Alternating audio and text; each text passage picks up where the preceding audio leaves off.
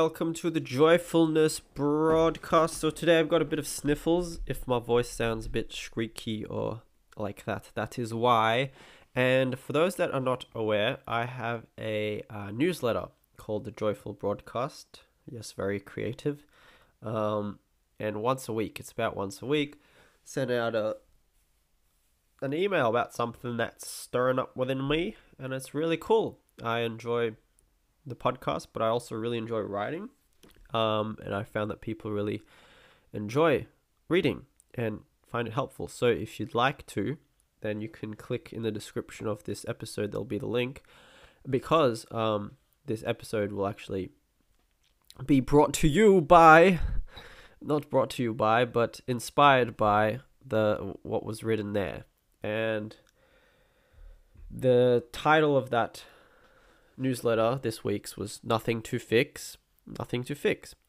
And the crux of it is that we have a very common fixer mentality in our society, that life is a series of problems to fix. And that also pertains to us, that we are a series of problems to fix. That view is rather limited, first of all. And second of all, it's sort of heavy, There's not much room for enjoyment if there's just problems to fix. And it's actually like a sort of self-feeding cycle, because, no matter, you fix it, you improve it, and there's something else to improve, something else to fix, and you keep going, and when does it stop? When does it end? When can you just relax and just enjoy life without seeing any problems to fix? So maybe there's a different way to look at life. Maybe there aren't any problems. Maybe it just seems that way. Maybe there's nothing to fix. Maybe that just seems that way. Maybe there's a completely different way to look at life, which is far more enjoyable, relaxing, and actually more helpful to us and to life. And so if there is such a way, what would that way look like? What would that way look like? Well, consider, instead of problems to fix. Actually, before I go into that, I think it will be helpful to understand where this comes from. So, if we look at our own childhood, if we'll just look at ourselves growing up, and we take, for example, the common parenting paradigm. So this isn't just us. This is everyone. Everyone is, with very rare exception, this is the primary parenting paradigm. It's reward based and it's punishment based.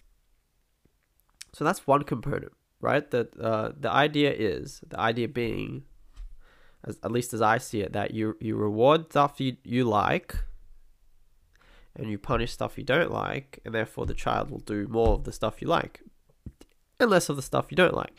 But in practice, that's not really how it works. And even if it does, then there is still resentment within the child. There's still some anxiety. Because think about it, right? It's not a really nice way to grow up. You're like told that, okay, I love you. Yeah, I love you. But don't do that or I'll be angry. Don't do this or I'll... maybe it's hit you. Maybe it's also an emotional punishment. So emotional punishment could be a withdrawing of love. So it could be like, yeah, if you do this, yeah, sure, I'm happy with you. But if you don't, then no, like you're an idiot. Why would you do that? You don't know what you're talking about. No, do this instead. That's the really popular parenting paradigm. It's very popular. And we can sort of see how that molds us, how that can very easily mold our view of ourselves as we are a problem and we have to fix ourselves to be like other people want us to be. And as a naive child, we're innocent little children. We just grow up and we just kind of nod our heads and go along with it. We're like, oh, okay, I guess I'm a problem and I have to fix and I have to be like these people tell me I have to be. Because out of innocence, we don't know any better. We just listen to everyone. Out of love and out of trust and out of innocence, we listen to everyone around us to form our views of ourselves. And so, over time, we can see that we start to form this pretty pretty low view of ourselves as just basically a series of problems to fix. And then that also expresses itself in how we see the world. So for me, it's like I would perceive there to be lots of problems to fix because within myself, that's how I perceived it. I perceived myself as broken, and therefore I could only see others as broken. How could I see others as whole beings when I couldn't see myself that way? And so within my practice, for example, Psych-K and letting go and guiding, all that stuff, I found it was actually not as effective as it could have been because of my approach, because of this fixer approach. So we think that the fixer approach actually works and fixes things, but the thing is that it doesn't. As my experience was revealing to me, it wasn't working because people.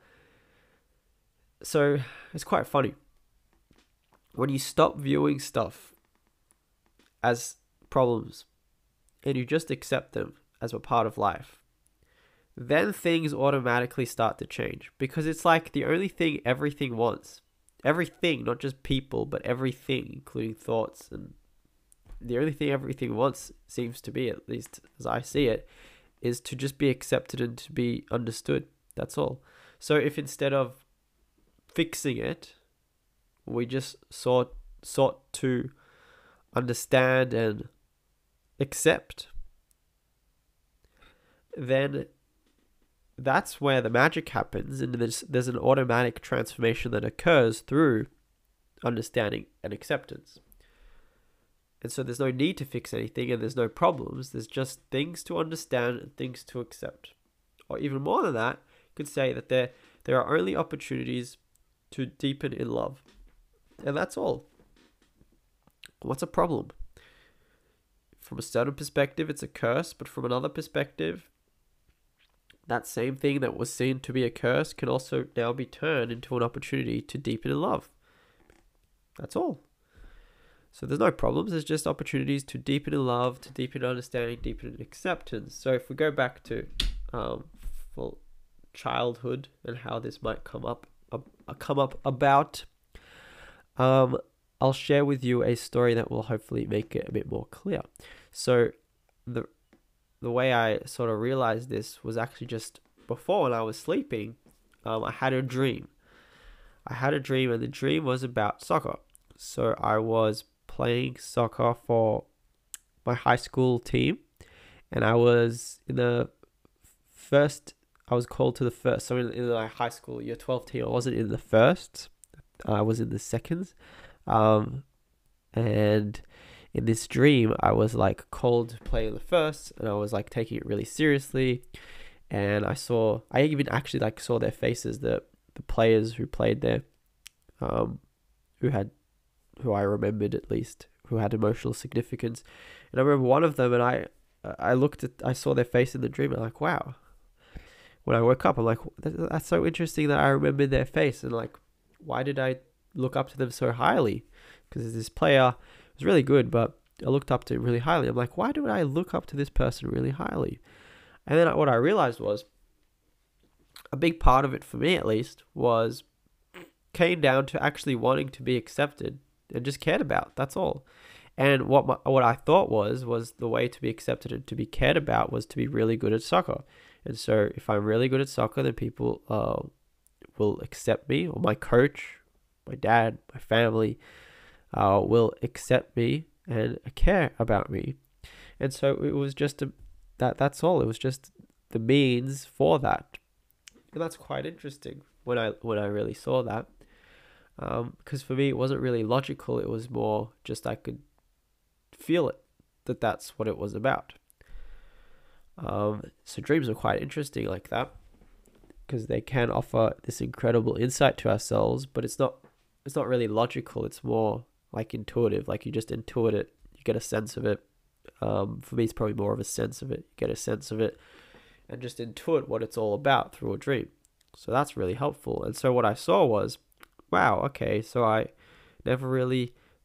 whether I did or didn't, I never perceived myself to be someone that was cared for. I didn't really feel like I was cared about. It was more like sort of brushed aside. That's how it felt, at least, even though family is very, very loving, and received lots of love in different ways. There was also an emotional aspect that was deprived. There was an emotional deprivation. And so for me, what happened was, I'm understanding it more and more now. It was, as a child, there's this emotional deprivation that wasn't, basically I wasn't able to be given what I was emotionally looking for. And so the mechanism of the mind came in and then detached me from life. There was this strong detachment. So, and a bigger diving into the logical side, massive detachment from the emotional side, feeling side, and bigger dive into the logical side, the rational side, with a detached approach. But that detached approach could also come across as quite cold and uncaring. And I could sometimes come across that to people, but I would also come across like that to myself. So I would be cold and uncaring to people because I was cold and uncaring within myself, because that's just how I perceive myself. That's how my mind perceived myself, based on what it learned from how people treated me and based on my own perceptions. So hopefully that makes a bit of sense and ties some things together. Once I saw that, I was then like, oh wow, that's so cool. And in just understanding that, and then just coming to accept how that felt, and just accepting that feeling and letting it be there, and just exploring it further, I then started to be more familiar with compassion. It all just made a lot more sense, if I had to put it nicely. It just started to make a lot more sense. I'm like, oh wow, so that's why I am like I am now, and that's why I see the world like I see it now. But at the same time, I don't have to see it this way, and there is another way in which the world is a more caring place, and I treat myself with greater care. Not in a physical way, maybe physical as well, but mostly emotional. Mostly like, what is it to emotionally care about ourselves? To me, it's just like letting ourselves feel like we are, and just giving ourselves some respect and allowing the feelings to be as they are. For me, it's very intellectual, because I've talked about this many times, right? In all the past podcast episodes, but it's only recently that it's been moving down from the intellectual level, from the conceptual level, to the actual experiential, embodied being level. And all of this has actually been due to the help of a friend of mine, a really close friendship, that has, in my perception at least, been the first time I really realized, oh my goodness, like this person actually cares about me, and they don't want anything from me. They just genuinely don't want anything from me. They don't demand anything from me. Because like a lot of people care about us, right? I'm sure there's a lot of people care about me as well, and don't want to devalue that. And there's a lot of people who love us, and we can only ever love as much as we can love. But there's also a lot of other stuff that gets in the way of that love.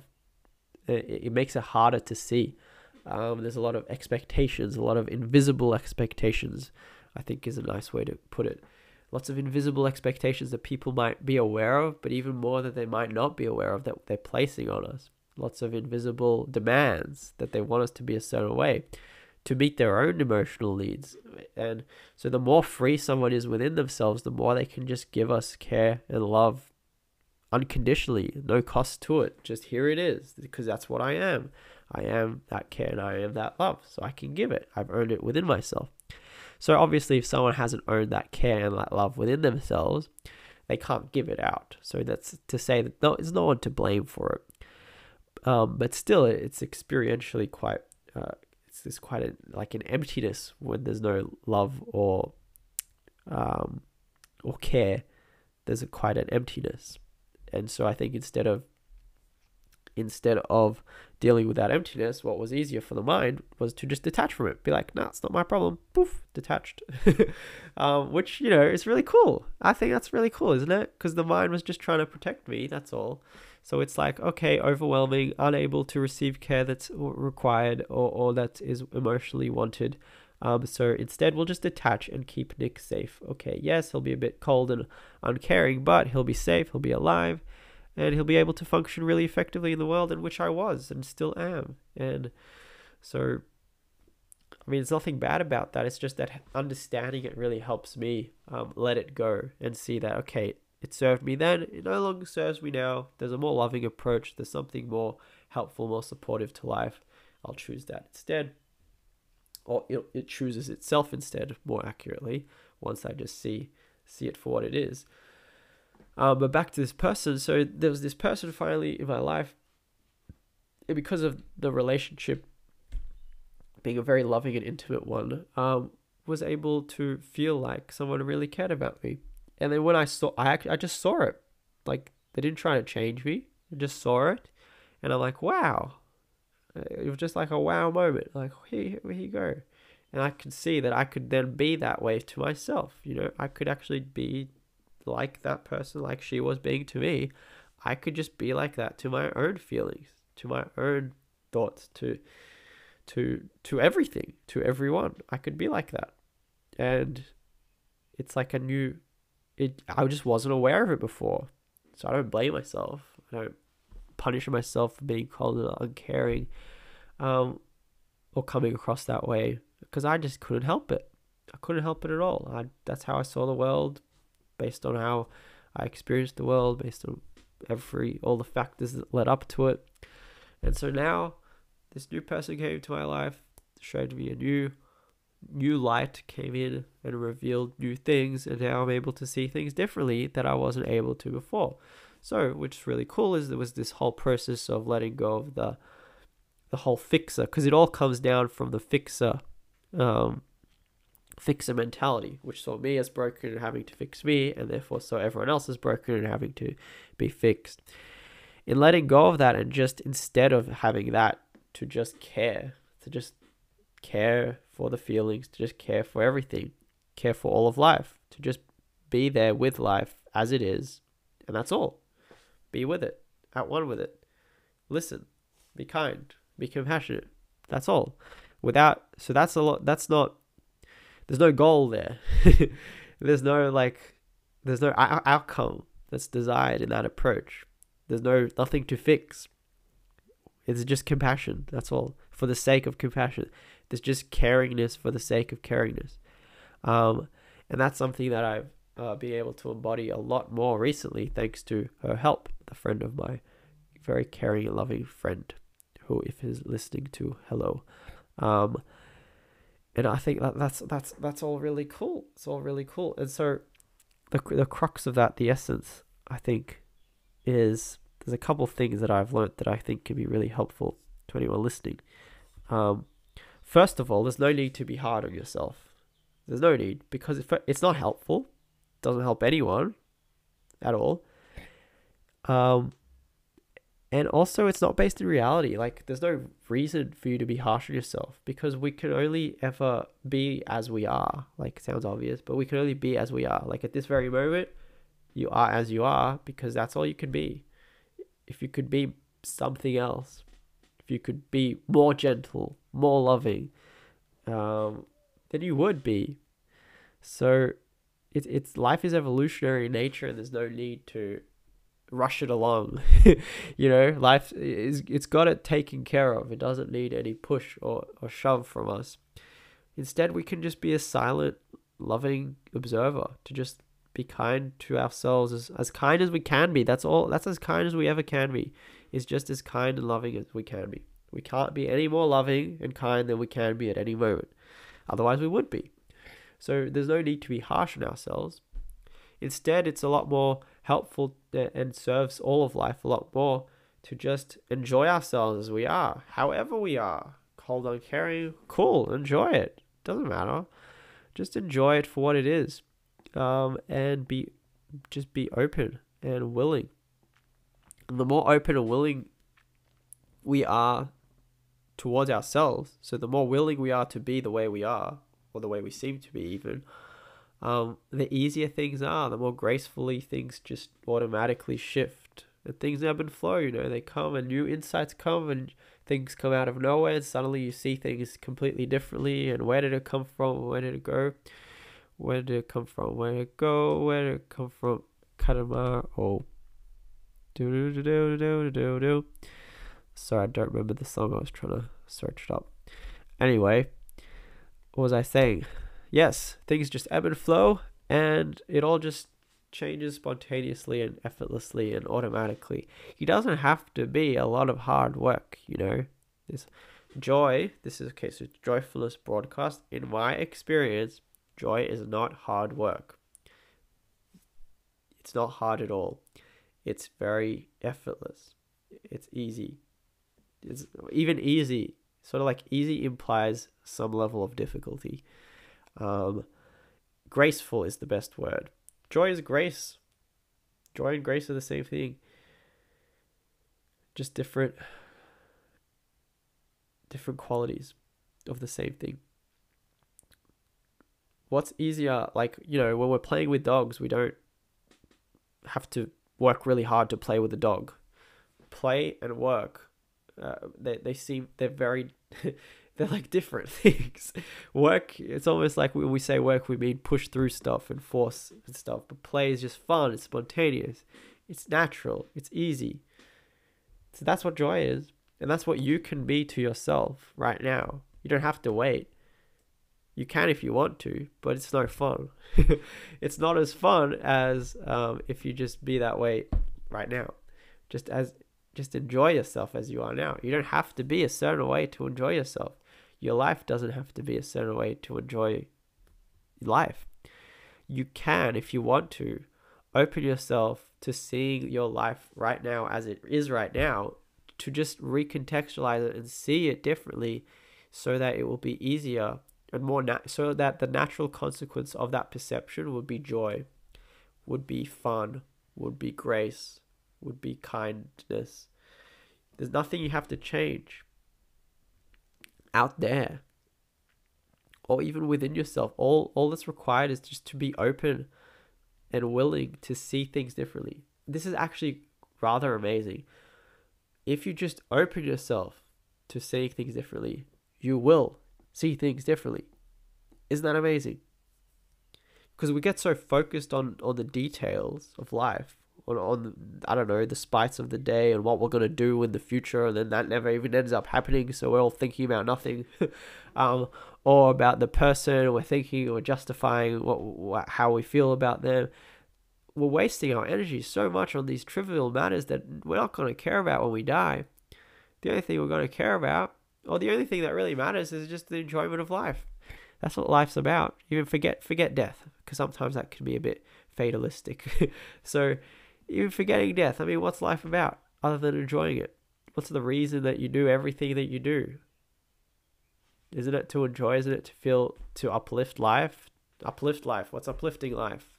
Well, you feel good when you give to life, don't you? So it's all enjoyment.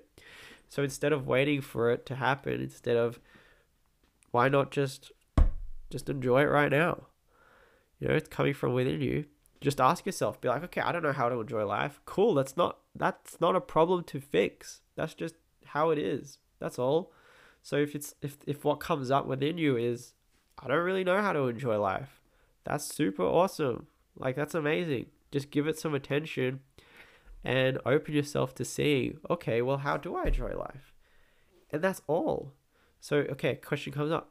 Oh, I don't know how to enjoy it. And so then what happens? There might be a momentary judgment and be like, how terrible I am, how ashamed and guilty, I don't know how to enjoy life. So once you move past all that stuff, once you move past all that garbage and all that BS, then you can just open yourself up to seeing things differently. That's all. So be like, okay, so currently I can't really see how that might be. I can open myself to seeing how it could be. How could I enjoy life? What does it mean to enjoy life? Where does enjoyment of life come from? And to just ask yourself these questions and just get curious with it and explore it. Life's this fun exploration. There's all these fun avenues you can take. None of them are wrong or right. There's just different paths to take that are going to lead you different places. And it's up to you where you want to go. It's like the ultimate video game, you know, complete open world video game where you can do anything and have your own adventure. That's all. So that's what it means. All the answers are within you, because if you just assume that all the answers are already within you, and then you say, okay, well, just because I can't see it doesn't mean it's not there. You know, I can, even though I can't see it, I could look into what might be blocking me from not seeing it. So maybe, for example, very commonly, maybe I'm not seeing it because I don't want to see it. Maybe I don't want to see how I enjoy life, because maybe then I'll have to make some changes in my life, and maybe a part of me doesn't want to make some changes in my life. So all the answers are within us. And all we have to do is just open ourselves if we want to see them. We don't have to, but that's what leads to the revelations. It's all from within. There's nothing external to us. Even when you're listening to these podcasts, you can listen in different ways and receive completely different things from it. Nothing to do with the podcast, everything to do with you and your own inner power. You can listen openly as you can. Or you can listen like sort of openly, but like, oh, I don't know, and you'll see lots of voices of doubt and like that stuff. You can, that's cool as well. But one is limited, one is a lot less limited. The more open we are, to change, the more things change.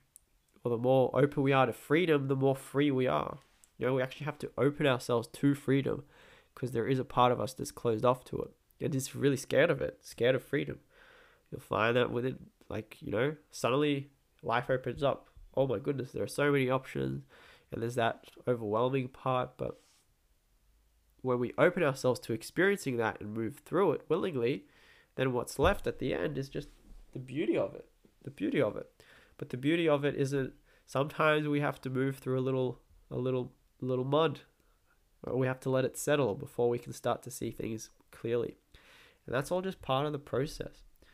So I guess one of the other essences of this episode is to recognize two very different mindsets. One is goal-oriented, and the other one is process-oriented, or maybe even, I would prefer, living or life-oriented. Living-oriented, maybe.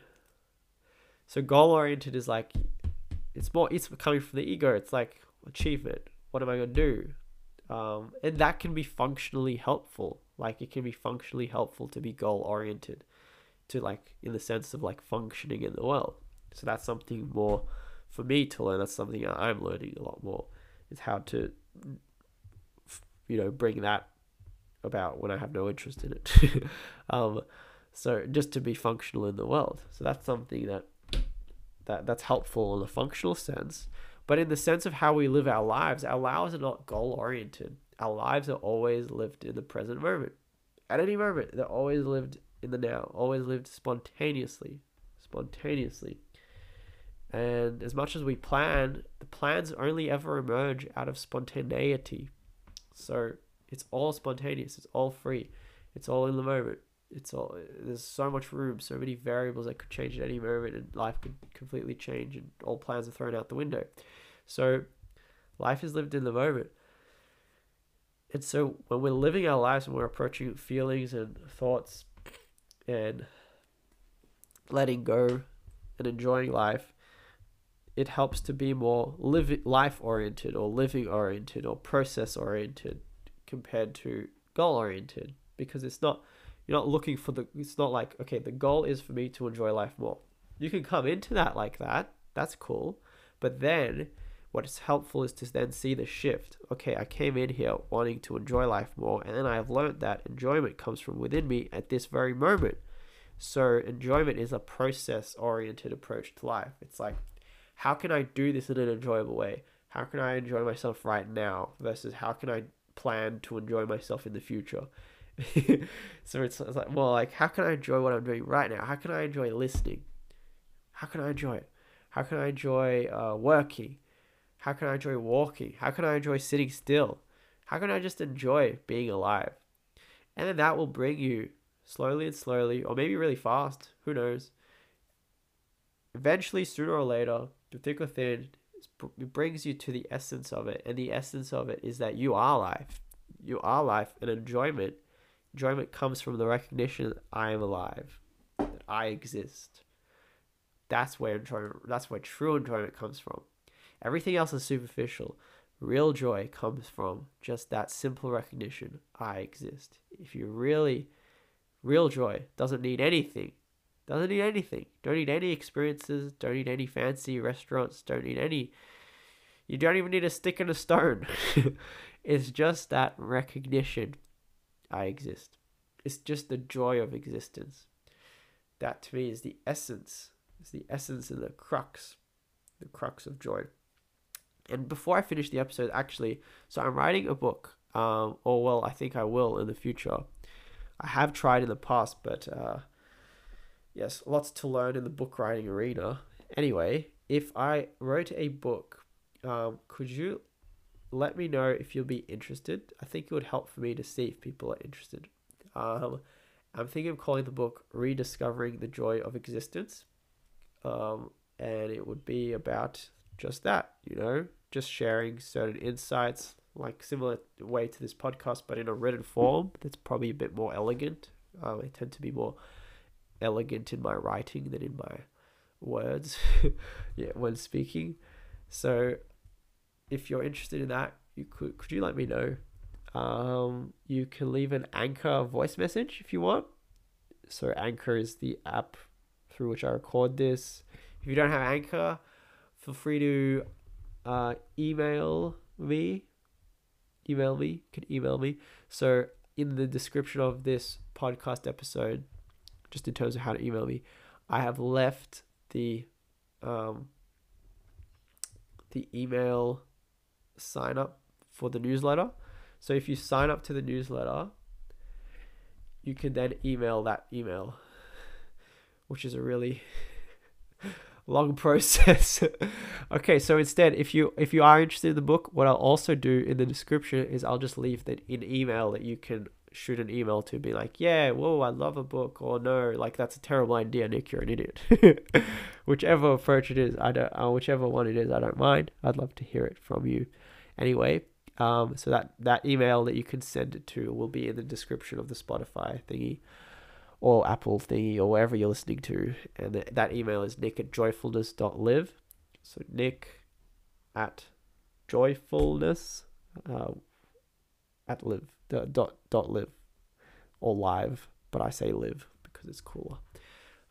Yes, and that's about it. Thank you very much for listening, and I'll see you in the next one.